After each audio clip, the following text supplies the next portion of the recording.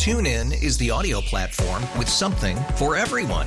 News. In order to secure convictions in a court of law, it is essential that we conclusively. Sports. Shot clock at 4. Doncic. The step back 3. You bet. Music. You set my world on fire. Yes, and even podcasts. Whatever you love, hear it right here on TuneIn. Go to TuneIn.com or download the TuneIn app to start listening. It's better over here. After investing billions to light up our network, T-Mobile is America's largest 5G network. Plus, right now, you can switch, keep your phone, and we'll pay it off up to $800. See how you can save on every plan versus Verizon and AT&T at T-Mobile.com/across America. Up to 4 lines via virtual prepaid card. Allow 15 days. Qualifying unlocked device credit service ported 90+ states with device and eligible carrier and timely redemption required. Card has no cash access and expires in 6 months. Welcome in a Weekend Wager here on Sports Radio 92.9 The Game. I am your host, Mark Zinno. Thank you so much for joining me. Week 10 in the NFL. Can't believe we've gotten to this point so quick in the NFL season, but here we are, a bunch of big games on the schedule this week, and we are at a point right now where you're really separating the men from the boys, folks, and we're starting to see some games where really lines are telling you exactly what teams are and what they're not. So we're going to get to all of that. Of course, we will always talk to our expert professional guest here on the show this week, and we will absolutely finish up our show like we always do. PTSD, parlays, teasers, survivor decision, best bet coming up for the show. We get another best bet right last week, and we are off and running here with Week 10 in the NFL. Of course, hit me up on Twitter, at Mark Zinno, MarkZinno. And, of course, use that hashtag, WeekendWager929. Appreciate you guys being part of the show, as always, each and every week. I remind you guys, if you want to hear about a certain game coming up in a week, hit me up on Twitter. Let me know what game you want me to break down. I'll be sure to get to it at some point in time in the show. If we don't get to every single game, as we try to each and every week, but I'll make sure if you guys have a request, I'll get to it. And speaking of getting to it, let's kick the show off, as we always do, with the Power 5. Okay. Interesting week here because I think we do have a lot of good games that we can get to, and we are going to start with the biggest one of them all, in my opinion, and that is the San Francisco 49ers taking on the Jacksonville Jaguars. This game in Jacksonville. One thing to monitor here, the injury report.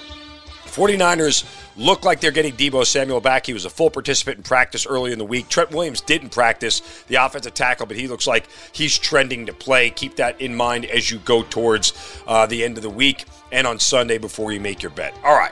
Look, 3 weeks ago, the 49ers looked unbeatable, right? People were talking about them having an undefeated season. What happened? They lost 3 games in a row. They only averaged 17 points a game. Their offense only put up 333 yards per game after putting up over 400 during the first 5 weeks of the season. The turnovers were the problem in the last 3 weeks. They gave the ball away 7 times in the last 3 games. Falcons fans, we know what turnovers can do, right? Like, we honestly understand how much it's going to change the game. Here is what gives me pause in this game, and that's the Jags defense. Statistically, they've been very good against the run. But with the exception of the Colts and Falcons, every other offense they've faced is in the bottom half of the league in rushing offense, with the Steelers and Texans in the bottom 10. They have the 3rd worst pass defense in the NFL. So between the Niners' excellent run game with Christian McCaffrey, getting Deebo Samuel back as a runner and a receiver, how did the Jaguars slow down a Niners offense that's had 2 weeks to prepare for this game? Remember, Niners committed to this game, losers of 3 in a row, and desperately wanting a win, especially now they got a break last week. Seattle loses, so they're still tied atop the NFC West. Jaguars coming in, winners of 5 in a row, and are they that good? We're going to find out, but this is a big step up in class for the Jags. And when you see a team step up in class, you have to see how they perform against other times they've had to step up in class. Well, they lost to the Chiefs at home earlier this year, 17-9. I think their other real true opponent, the Buffalo Bills, they got in London with a huge advantage. The Jaguars had already played the Falcons. They were there for 2 consecutive weeks. They were in the back end. Their body clocks were set. Their practice times were set. Nothing was new to them for being there. Bills go in there, hadn't been there, I think, since 2015. Jaguars took advantage and win the game. I don't want to take anything away from the Jaguars, even though I'm taking something away from the Jaguars, but still, the bottom line here is that was a huge advantage for them. Now, the Niners' defense hasn't really been the problem in their 3 losses. They gave up 19 points and 22 points in the first 2. They normally win games and they only give up those few points. They give up 31 to the Bengals last week. But here's the rub in that game. They actually had 460 yards of offense against Cincinnati. The turnovers killed them, right? 2 of those turnovers in the second half resulted in touchdowns for the Bengals, and they needed just 5 plays and 53 yards to score 2 touchdowns. So that tells you where the game swung. I think San Francisco also has a huge coaching edge in this game. Shanahan, the last 4 years, 3-1 straight up a bye. All 3 wins coming by at least 3 or more points. San Fran, top 8 in pressure rate, hurry rate, quarterback knockdown rate, while being bottom 5 in blitz rate. Niners are extra motivated here to snap that 3-game losing streak. You get a classic buy low spot on the Niners, sell high on the Jags. I think the Niners are the side this week. All right, next game up on the schedule is the Los Angeles Chargers against the Detroit Lions. Detroit laying 3 on the road with a total of 48.5. Now, Detroit on the road is always a scary prospect because, well, they're not that good on the road. And their home road splits have been pretty bad, at least for Jared Goff. We've seen since last year and even this year, his numbers on the road are not very good. He's a completely different quarterback. We saw Los Angeles on Monday night against the New York Jets. We know they can stop the run, right? So can you beat them through the pass? Well, that's what the Lions are going to have to do here and rely on Jared Goff to have a good game on the road. I kind of think he can do it. I mean, here's the thing. How much can the Chargers offense really put up? The 27 points they scored against the Jets, a little bit misleading. Why? They got a special teams touchdown and a defensive turnover put them inside the 5-yard line to start a drive. So they got 2 touchdowns off of non-offensive things that happen, right? And I think that's something you can take into effect. Other than playing the Bears, they only scored 17 against KC. They scored 17 against Dallas, only scored 24 against the Raiders. This is supposed to be one of the better offenses in the league, and they haven't really put it all together over the last couple of weeks. Now, is the Bears offense as bad as the Chargers? Bears defense rather as bad as the Chargers? Maybe. At least the pass defense is. So the Lions, the Lions defense, I should say, as bad as the Bears. The pass defense is maybe the same. The Chargers can take advantage. I think they can. Look, I think it's going to be a close game. I'm not 100% comfortable laying points on the road here with Detroit. And you get it right at 3. You get the key number. At 2.5, I could see a buy spot on the Lions. But at 3, I'm a little bit more reserved on the whole thing. Look at that total of 48.5, 48 a key number, right over it. Points are probably scored in this game. The Lions defense hasn't been great. We talk about their last couple of games, and they're coming off a bye as well. They were on a bye last week, so they've had 2 weeks to prepare for this. But they only scored 26 against the Raiders at home in that. It was a Monday night or Sunday night game, but they got blown out by the Ravens 38-6. They only scored 20 against Tampa Bay. Their last real good offensive game was against Carolina back on October 8th, where they put up 42. So I think points can be scored here in this game. I'd probably lean on the over as much of a square play as it is. With 2 good offenses, you're taking over. That total seems a little bit lower, so I think this thing would be closer to 50. But we'll see how the game shakes out. Again, if you get to 2.5, I could see a considerable buy spot on the Lions. Speaking of buying high and buying low and everything else, let's go to Cincinnati, where the Bengals are hosting the Houston Texans. Cincinnati laying a decent number here. They're laying 6.5 and a total of 47. Now, you look at the Bengals and you try to figure out who they are really. And this is a team that 5 weeks ago got pasted by Tennessee. The Tennessee Titans, led by Ryan Tannehill, they got pasted by him 27-3. They barely beat Seattle 17-13. Yet the last 2 weeks they've beaten San Fran. We just talked about that with the turnovers that they got. And they beat Buffalo on Sunday night 24-18. The Texans returned to form. After losing that game to Carolina, which was a complete head-scratcher, their offense and C.J. Stroud looked amazing. They scored 39 points. A little bit concerning they gave up 37 to a Tampa offense that I don't think is very good. So that could be a spot here where the Bengals could take advantage. Here's a big thing, though. Jamar Chase is questionable for the Bengals. If he's out, and I don't know how much, that may move the line a point. But I would tell you, I don't think Jamar Chase is playing in this game. I think the Bengals, if they learned anything from the first couple of weeks of the season, don't rush back important players with injury. That's why Joe Burrow was so terrible at the beginning part of this year. Guy was clearly hurt, shouldn't have been in the first couple of weeks. They forced him back, and look what happened. They started out really bad. Now they're back at 5-3 and a game and a half out of first place in a division where the other 3 teams are 5-3 other than the Ravens, who are 7-2. So these are important games all across the board. And Houston needed to win a AFC game because the first games that they lost were all against their division, all in the AFC. So they won an AFC game last week. They needed to win another one here. Tiebreaker is going to come into play down the road. I think the Bengals will be motivated, but still, this is a bigger number. My numbers say this is 3.5. So I think we get like 3 points of field goal value on the Texans. That is huge. And C.J. Stroud, again, after last week playing at home against Tampa Bay, how will he bounce back on the road? He hasn't been great on the numbers haven't been great on the road. I mean, again, only 19 points against Atlanta, only 13 against Carolina. The one real road test that they played really well was against Jacksonville, right? They only scored 9 against the Ravens, so that's the only time this year they've scored more than 20 on the road was against Jacksonville. And I think that was a buy low spot on Jacksonville or a buy low spot on the Texans and a sell high on the Jaguars. So I'm not sure which Cincinnati team shows up. I'm going to take the points here with the Texans just because I think it's too many. I think the Bengals probably win the game, but I can't get behind laying 6.5 with Cincinnati. I'm just not 100% sold on who they are yet. It is absolutely conceivable Cincinnati can come out and win this game by margin, win by 10 points. I don't think that's completely impossible at all. Some of that would include Houston turning the ball over. If C.J. Stroud protects the football, takes care of the football, I think his team is in a good position to win this game. Speaking of the AFC North, let's get to the AFC North battle, and a big one between the Baltimore Ravens and the Cleveland Browns. Baltimore laying 6 here, a total of 38.5. Now, the first thing that jumped off the page to me when I looked at this game more than anything was the simple fact that the Ravens were laying 6 to a division opponent. Again, I just told you, every other team in the division other than the Ravens is 5-3, and the Ravens are 7-2. This is also a Ravens team that dropped a game to the Colts, for crying out loud. So they also lost to a Steelers team that is completely inept offensively. I think it's a little bit much on the point side. But the other thing about this game that jumps out is when you're laying 6, you got a low total of 38. 38 is one of the lower totals you'll see in the NFL, guys. You don't see many totals get below 38 as a key number, a key total. Remember, 38 is 21-17, 28-10. These are number scores you see pop up often, which is why 38 ends up being a key number. 24-14 kind of games. So when you get a total this low, to be laying 6 is a lot. The hard part here for me is to trust Deshaun Watson. I have no idea who that dude is at quarterback anymore. From week to week, I can't figure out if he's going to be absolute dog poo or he's going to actually be effective. Last week, he was pretty effective against Arizona. 19-30, 219 yards, 2 touchdowns, no picks. Against Tennessee, he looked really good, right?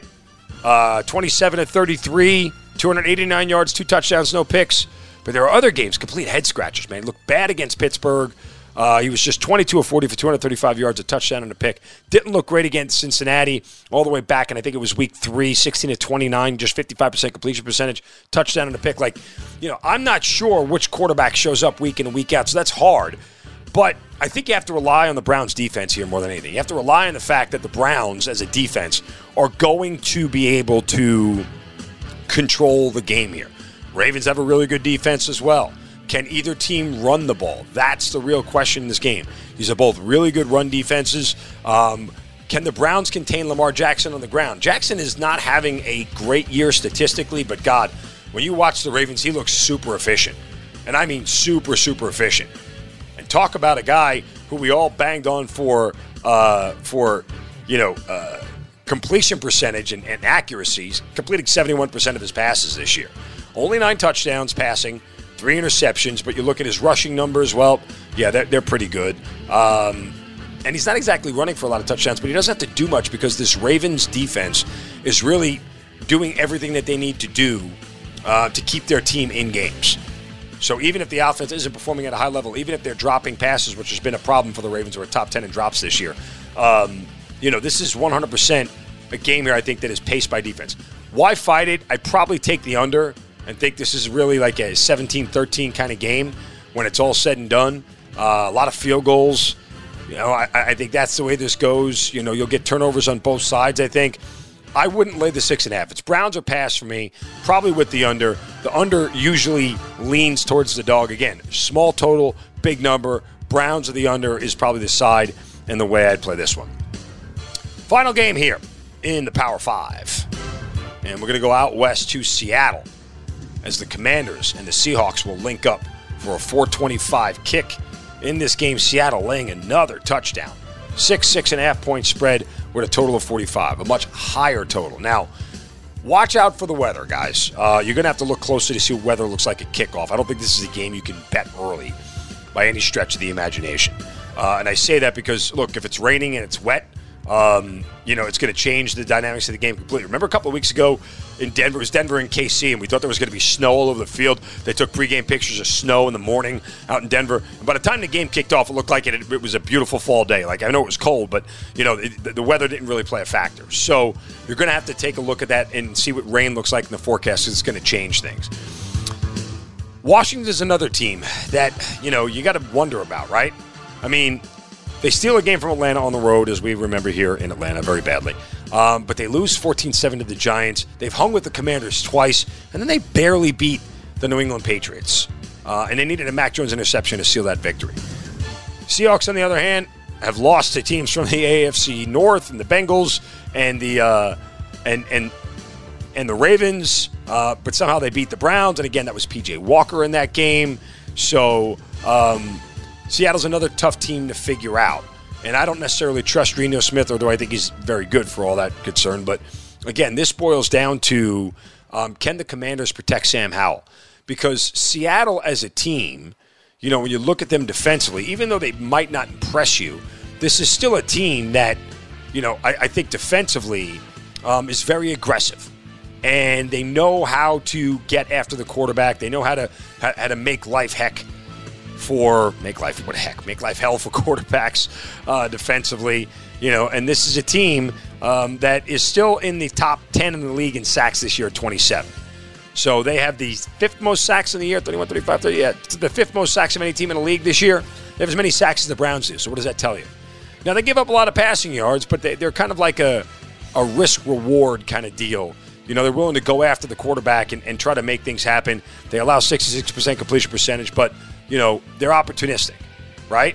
And that's how they build their bones on defense. So can the Commanders protect Sam Howell? I don't think they will be able to. And if they can create some defensive turnovers and some short fields, they can easily cover this number.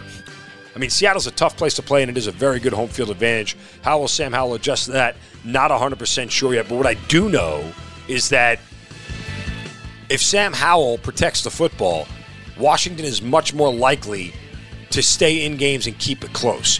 That's honestly what it boils down to. And turnovers are really hard to figure out. But when you look at Sam Howell and the 9 interceptions he's had this year, and you look at the games where he's turned the ball over, it doesn't bode well. 4 interceptions against, 1 interception against Philly, they lose it. Interception against the Giants, they lose it. Interception against Chicago, they lose it.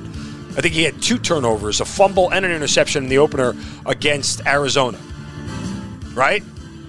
He had 4 interceptions against Buffalo. They get blown out in that game. On the flip side, no interceptions against Denver, they win. No interceptions the first game at Philly at home, they push him to overtime game they should have won. No interceptions against the Falcons, they win that game. So it's really, boils down to whether or not Howell can take care of the football. And that's not a proposition that I want to bet into or bet against. It's probably going to be a pass game for me. The total is a little bit interesting here at 45.5 because these aren't really two defenses, I think, in general, that are all that great, particularly against the pass.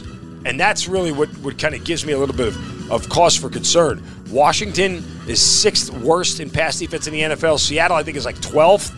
A lot of yards can be had through the air on both these teams. And that, to me, brings in a ton of variance that I can't necessarily account for. Do extra dropbacks lead to interceptions?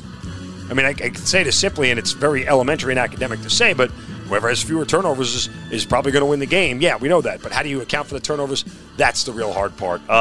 Game I'll probably pass on overall. I think he might be able to interest me in an over, but I would probably take a first half over because if they ain't scoring early, they might not be scoring late. So that'll be the hard part to figure out. And that's the Power 5. All right. Very, very interesting week. A lot to get to here. As you can see with a lot of these 6-point spreads, we're getting into tease territory.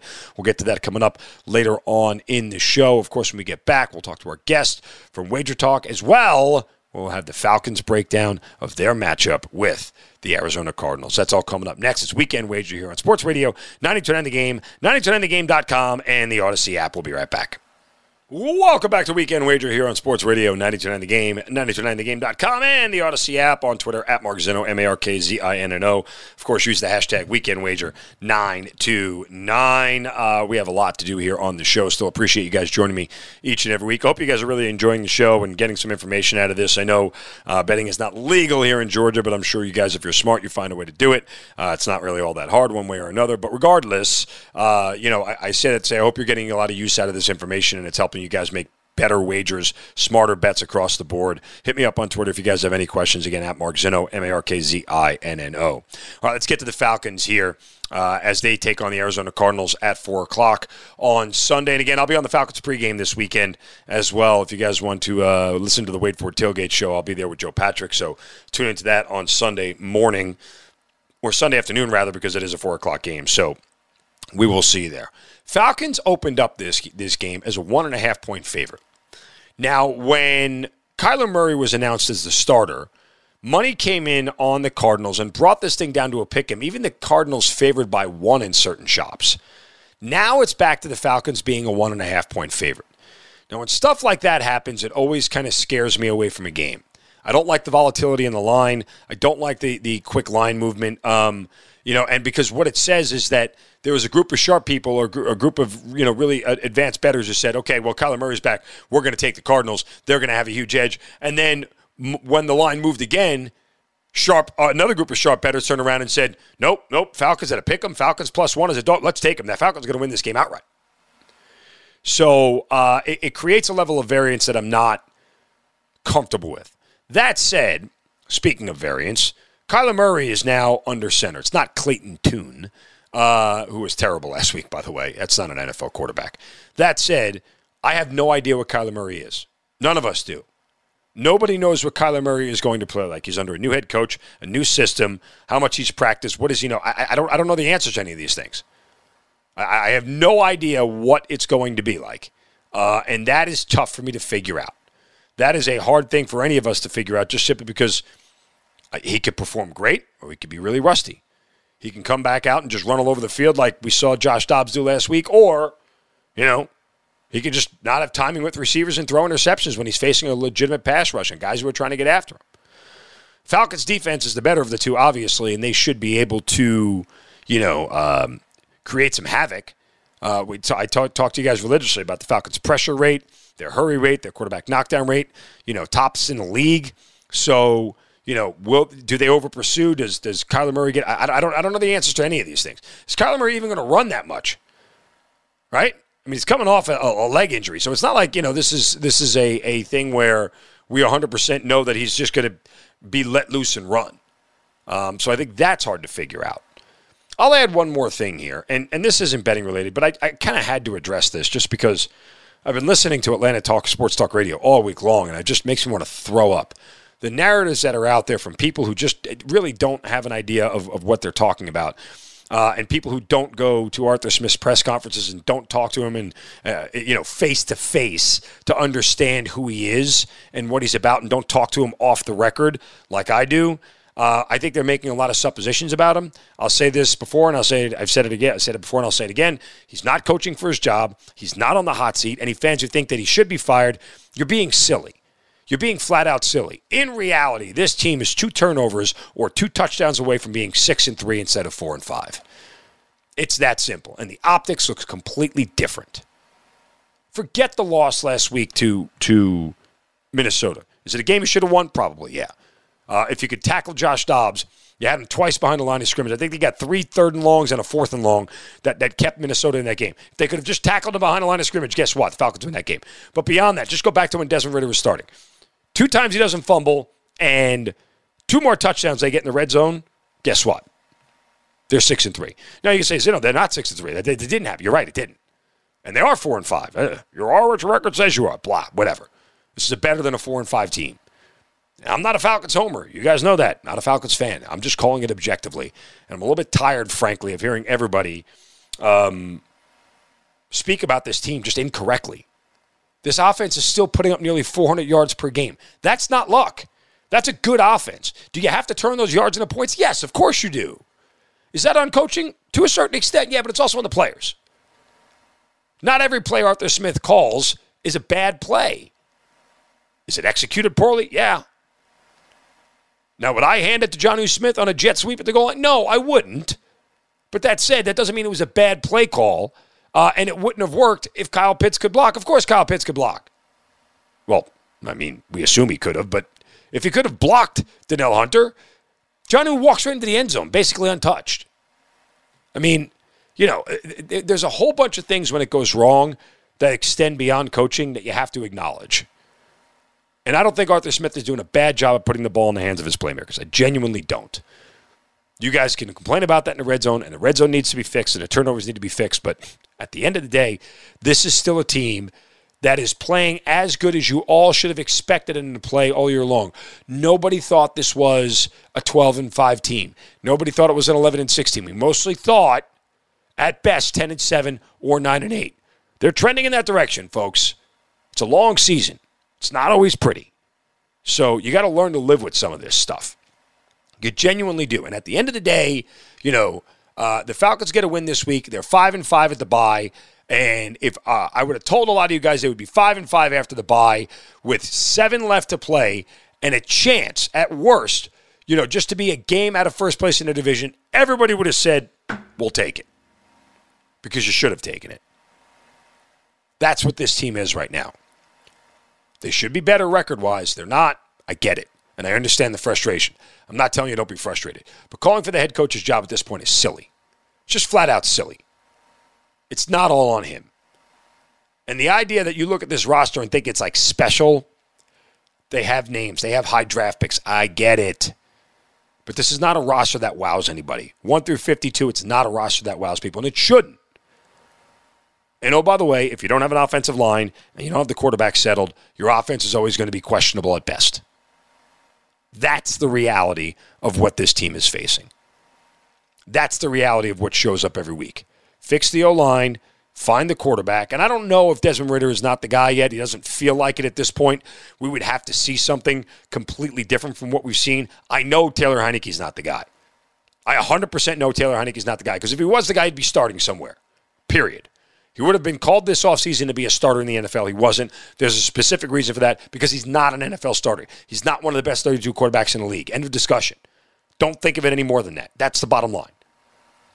So think what you want about this team, guys. But you have to put it in context, and you have to put it in the right context as this season goes on. Still got 2 games left in New Orleans. You sort of control your own destiny to a certain extent. You know, you haven't lost the division game yet. The hell are you complaining about?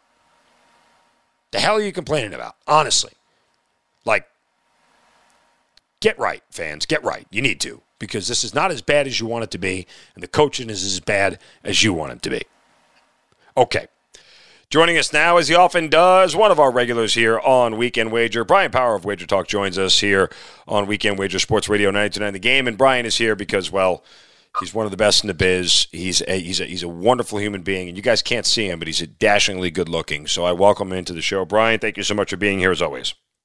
Face for radio. What can I say, Mark? I am here. So many Thank of us for having me back. Wonderful to be here. All right, 3 games from you, including a best bet. We're going to start with the Texans and the Cincinnati Bengals here. I talked about this game earlier. Felt like I made this number about 3.5. Feel like the number's a little bit high, but I'm still struggling to figure out what Cincinnati is. What do you say? Yeah, it's interesting you mentioned that your number comes in a lot lower than what the odds makers had. Same here. And conceptually, I just want to talk about something. I'm going to go talk about a college game from a few weeks ago, which may seem weird since we're talking NFL, but just bear with me here and I'll get to the point. UCLA played Washington State a few weeks ago. And I was on the Wager Talk YouTube channel talking about that game. And really, there wasn't a lot to hang your hat on when it came to taking USC in that game, who was an unranked home favorite, hosting Washington State, who at the time had a couple impressive wins. They'd beaten Oregon State, they'd beaten Wisconsin. And I had said when I was breaking that game down that for me, that game was a line in the sand game with me. I was basically saying, okay, look, this is the last time I do this. My numbers say Washington State isn't as good, and I'm fading them. And if I'm wrong, I guess I'm wrong, and we'll figure it out again. Well, all right, let's go to the NFL now.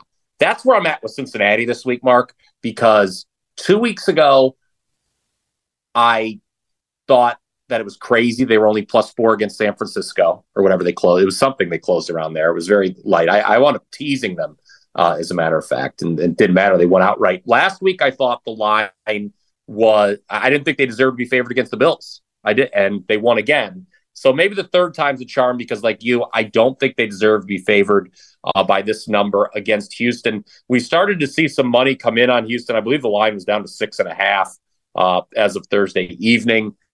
And I agree with that line move. What can you say about C.J. Stroud, Mark? This guy is absolutely ridiculous, leading his team to that win last week against Tampa Bay. We're talking 14 passing touchdowns, more than 2,200 yards passing. Only the third quarterback to do that in his first 8 starts. Patrick Mahomes and Justin Herbert were the other two. Those guys are pretty good, by the way.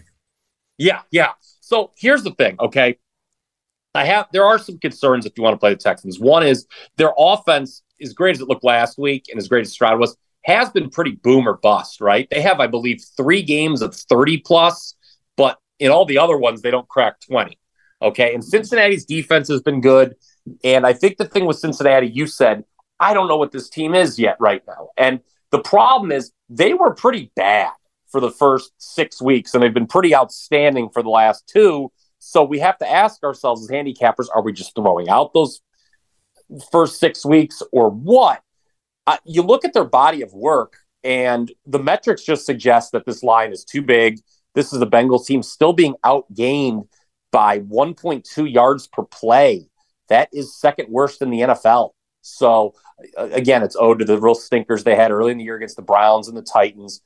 I just think the Texans can trade points here. This is a team that is better as an underdog than a favorite. So I'm going to take the points here with Houston. This is actually my best bet for the show. We'll lead off with that. But I like Texans +6.5, +7 if you can get it. Yeah, again, I'm with you. I do have a little bit of hesitancy on it just because of the variance that Cincinnati brings to the table. But overall, I'm with you. I think the Texans are the right side here. And I would also look at the over in this game. I think points are going to be scored. I don't think I'm seeing a defensive battle shaping up here on either side of the ball. But, and when you get to over games, obviously more scoring brings in more variance. So there's a little bit of trepidation for me, but I'm with you overall on the side there. I think the Texans, again, are the right side.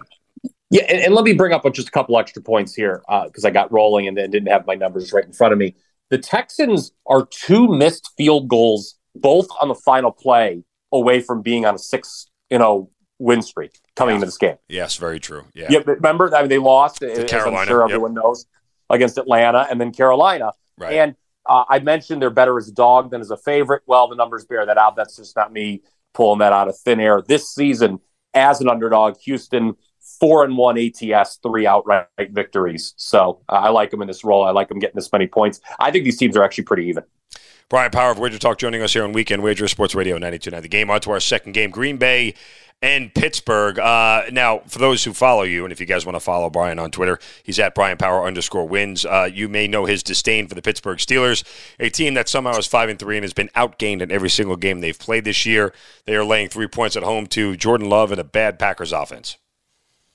They are. And look, I was on this show 2 weeks ago. I said to fade the Steelers. That wound up being correct. They lost 20-10 to the Jaguars that week. And you brought it up just a moment ago. At the time, I made a big deal that the Steelers were one of only 2 teams in the league at that point that had been outgained in all 6 games. Well, guess what? They're now still being outgained. It's still them and the Cardinals been outgained in every game, which is insane that they're 5-3. I would hate to invoke the name Tim Tebow here on this very fine radio show, but Kenny Pickett, I feel, is the closest we've had to that Tim Tebow voodoo of the one season. This guy is so bad for 3 quarters. He can't get the ball downfield at all. And then inexplicably, he will have one good drive in the fourth quarter where the Steelers take the lead and win the game. It's crazy. I don't know how to explain it. And you talk about the Steelers being outgained in each of their first 8 games this season. Second year in a row that happened. It was the same thing last year, Mark. I could not believe that. That just blew me away when I saw that. Now, you mentioned Green Bay. and their offense has not been very good. Obviously, they are averaging more points than Pittsburgh, though. 20 points per game for the Packers, 16.6 for the Steelers. The Steelers, similar to the Bengals, where their overall statistical profile, the things you look at, yards per play differential, point differential, they all indicate a subpar team. Now, Green Bay had a favorable spot last week to get back on track. They beat the Brett Rippon-led Rams 20-3. Okay, and something that's very, very interesting with the Packers, I think I mentioned this to you last week in our many discussions. Green Bay is a team that gets off to slow starts. Yes. Guess how many points per game they average in the first half? Oh, I want to say about season. 8 or 9, 10 maybe. How about 4.5? Oh, geez, that's terrible. And that number is up after last week. It was at 4 last week. They went into last week's game with the Rams averaging 2 points per game at home at Lambeau. Now, admittedly, it was a small sample size, but that's the same. Pittsburgh, okay, they average 6.9 points per game in the first half. So these two teams combined are averaging 11.4 points in the first half this season. I think you need to look at two things here. I would take the points with the Packers. I think I have the Packers rated as the better team, believe it or not. I know Steelers fans don't want to hear that. They want to wave their terrible towels in my face and tell me they just know how to win. Fine, okay, I'll deal with that. I think Green Bay plus the points is how you should play the side. I think you should also take the first half under, given those numbers I just laid out. These are two slow starting teams, and I'm willing to bet that's going to happen again. And I'll take my 3.5 with Green Bay towards the end because, as you know, Mark, Pittsburgh Steelers do not win by margin, even when they do win. If it drops to 2.5, I would tease the Packers, by the way. Yeah. I mean, again, and I'll talk about that coming up in PTSD here. The Packers, even at 3, I still think it's not a bad option just because the Steelers are not going to win a game by margin, right? Their offense just isn't equipped for it. Again, Brian Power of Wager Talk joining us here, Weekend Wager Sports Radio, 92.9 The Game. Go ahead, BP. And I think I mentioned the stat that when I was on last time. Going back to 2021, the Pittsburgh Steelers have 3 wins by more than 8 points. Dear Lord. And 2 of them were against Browns teams that were either resting starters or were completely banged up and dead at the end of the season. Other than that, they have 1 win by more than 1 possession. So the Steelers are not a team typically you want to play. I know they covered against Thursday. I teased the Titans. That was a smart play to do. Obviously, with the tease, the Titans cash.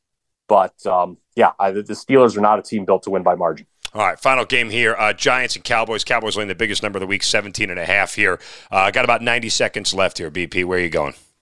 Look, one of the biggest spreads you'll see, probably we'll see all season.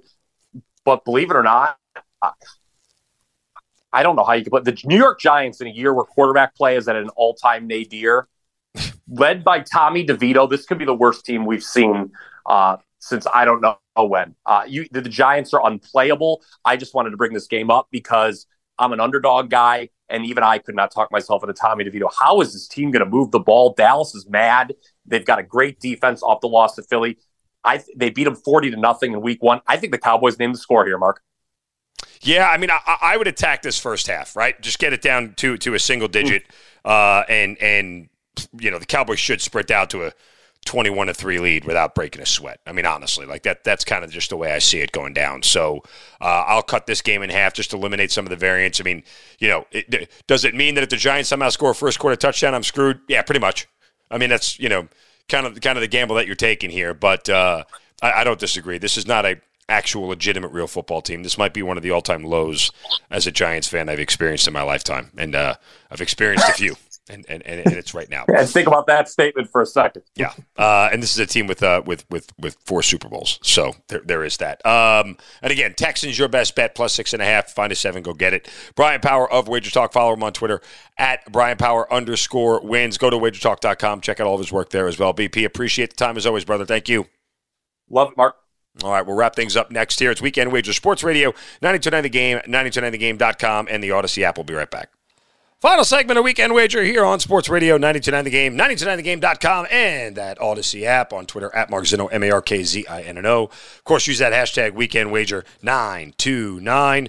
All right, that time of the show, PTSD, parlays, teasers, survivor, and decision, our best bet for Week 10 in the NFL. Let's take a look at some parlays here. Again, that money line parlay, all we want to do is get two teams that have big money line prices and get them down to something that gets us close to even money or even plus money. Now, the hard part here is that a lot of these 6-point spreads are going to be really hard to get to even money.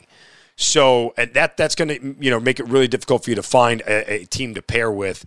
So you may have to take a flyer on some of these 3-point games or these tighter spreads. Like, for example, if you want to take the Cincinnati Bengals against the Houston Texans, they're at minus 300. And then you look at another 6-point spread. Let's say you want to take Seattle. They're also at minus 300. That together is going to get you to minus 129. So you're still playing like $1.25 or $1.30 just to win $1 back. So that's not ideal, right? That's not 100% the situation you want to be in. And I don't know that you're really going to get a favorable spot here. Now, you may have to look at some of these field goal spreads. Do you trust the Steelers at home to beat the Packers? Well, you lay the 3 there. Maybe you want to take the 3 on the road with the San Francisco 49ers. Steelers minus 176, San Fran minus 164. They get you to plus 152. That's, again, those are good numbers to work in your favor. Don't know 100% if you want to trust San Fran on the road. That's tough. Again, I don't know really many other situations. The Chargers are getting 3. I mean, you could roll the dice and take one of these home dogs that they would win outright, like the Chargers, right, who are a home dog, or the Jaguars, or the Vikings, who are a home dog. Chargers and Vikings get you 4-1. Chargers plus 126, Vikings plus 122, pays out plus 401. So you'll get $4 back for laying down 1. Hard part there is that, again, you got to get 2 home dogs to win. I think that's really, really the tough part. Do you think the Jaguars can win? If you take the Jaguars and the Chargers, you get plus 437. So it's a real tough week for parlays here. Nothing really stands out at me. However, teasers look really, really favorable in that sense. I think one of the easiest teasers you could do is take Buffalo down from 7 to minus 1. I think that's always favorable. And then you want to look to try to get through 2 key numbers here. So I don't love the Titans against Tampa Bay in this spot, but they would be from 1.5 to 7.5. I think that works. Do you like the Patriots at home from 1.5 plus 1.5 to plus 7.5? Maybe. I think your best bet, guys, honestly, is to take 2 of these 6-point spreads, or take the Bills and say put them with a team like Cincinnati from 6.5 down to basically a pick'em, or minus a half, which is a pick'em, and you go out that way, or you take Seattle and Buffalo, or even to a certain extent you take Cincinnati and Seattle and take them down to both pick'ems and try to get the right side. I mean, I don't know if I'd want to take the Cardinals plus 1.5 again. Too much variance for me in that game. More than anything, I would say this much, and I don't think it's a terrible idea. Even though you're really not getting off a key number or getting through a key number, because the key number of 3 with the Pittsburgh Steelers and the Green Bay Packers, but the Packers plus 9 seems like a good teaser out. Do the Pittsburgh Steelers look like they can beat anybody by 2 scores at this point? I mean, this is a team that has been outgained in every single game they play this year. Zinno, why do you focus so much on yards? Because it's an important statistic in telling who's going to win a game. That's really what it boils down to. I mean, Pittsburgh this year, I don't think they've beaten anybody by 2 scores. No, they have not. They won by 4, 7, 7, 5, and 4. So that may be the best thing you can do, is use the Packers as one of your teaser legs just to get them up to plus 9. I think that's really it. I would also challenge you that maybe Minnesota plus 9 might not be bad either. I think the Saints are probably a little bit of the better team, especially now, obviously, with Kirk Cousins out. Josh Dobbs, 1 more week. What does that mean for him? I don't necessarily know if he's going to be any better, but the Saints are another team that, other than beating up the Patriots, doesn't really beat anybody by margin. They won by 7. They won by 11 against Indianapolis. That's Indianapolis, though. They won by 3 against Carolina and 1 against Tennessee. Are the Vikings better than Indianapolis? Yeah, I think they are. Other than that, they've lost all the 4 games. So the only team that they've really beaten by margin here is New England. And if you go back to the Indianapolis game, by the way, correct me if I'm wrong, I think they had a late garbage touchdown. Yeah, they had a late field goal, too, with 24 seconds left to make it an 11-point game. So that was an 8-point game with 20 seconds left.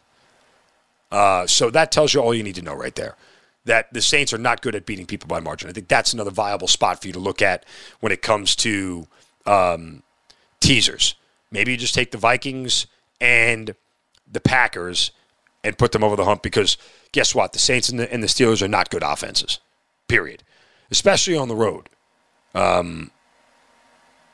They just don't perform well. And I'm just looking at 20 against Carolina, 17 against Green Bay, and that 34 against New England, but only 13 against Houston, and they scored 38 last week against Indianapolis. But this is a Saints team at home that could only beat the Bears by 7.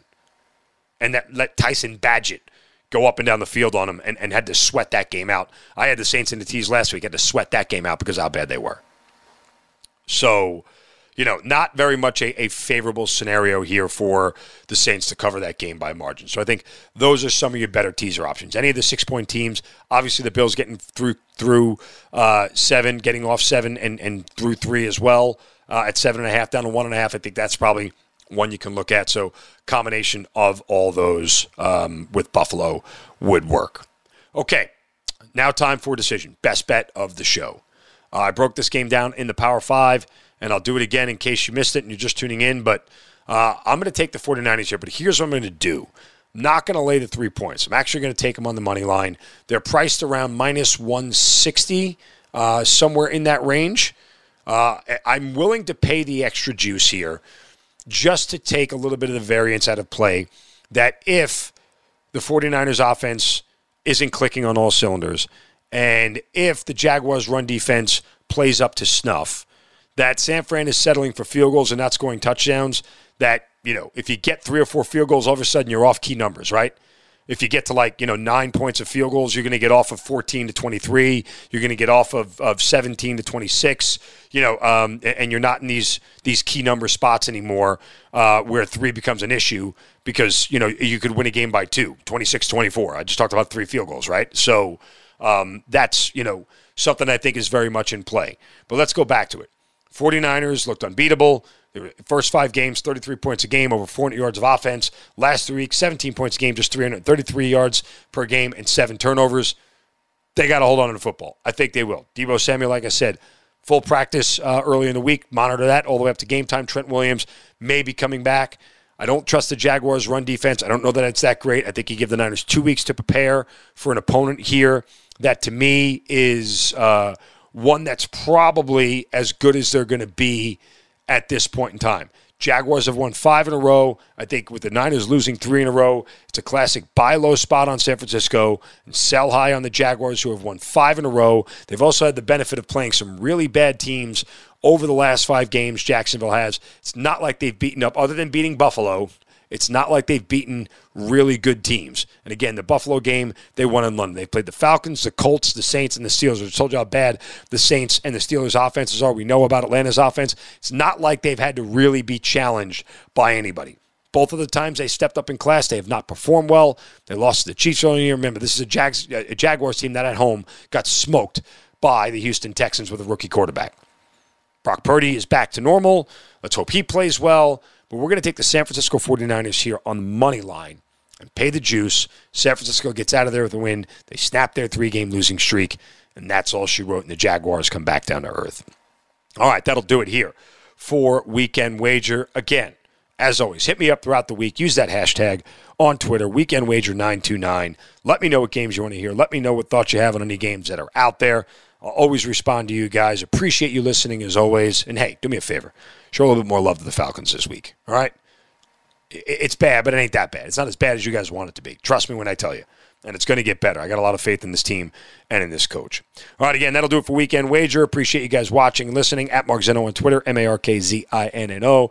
And as always, wishing you guys the very best of luck this weekend with your bets. Go cash some tickets. We'll be back next week for another edition of Weekend Wager here on Sports Radio 92.9 The Game, 92.9thegame.com, and that Odyssey app. We'll talk to you next week. TuneIn is the audio platform with something for everyone. News. In order to secure convictions in a court of law, it is essential that we conclusively. Sports. Shot clock at 4. Doncic. The step back 3. You bet. Music. You set my world on fire. and even podcasts.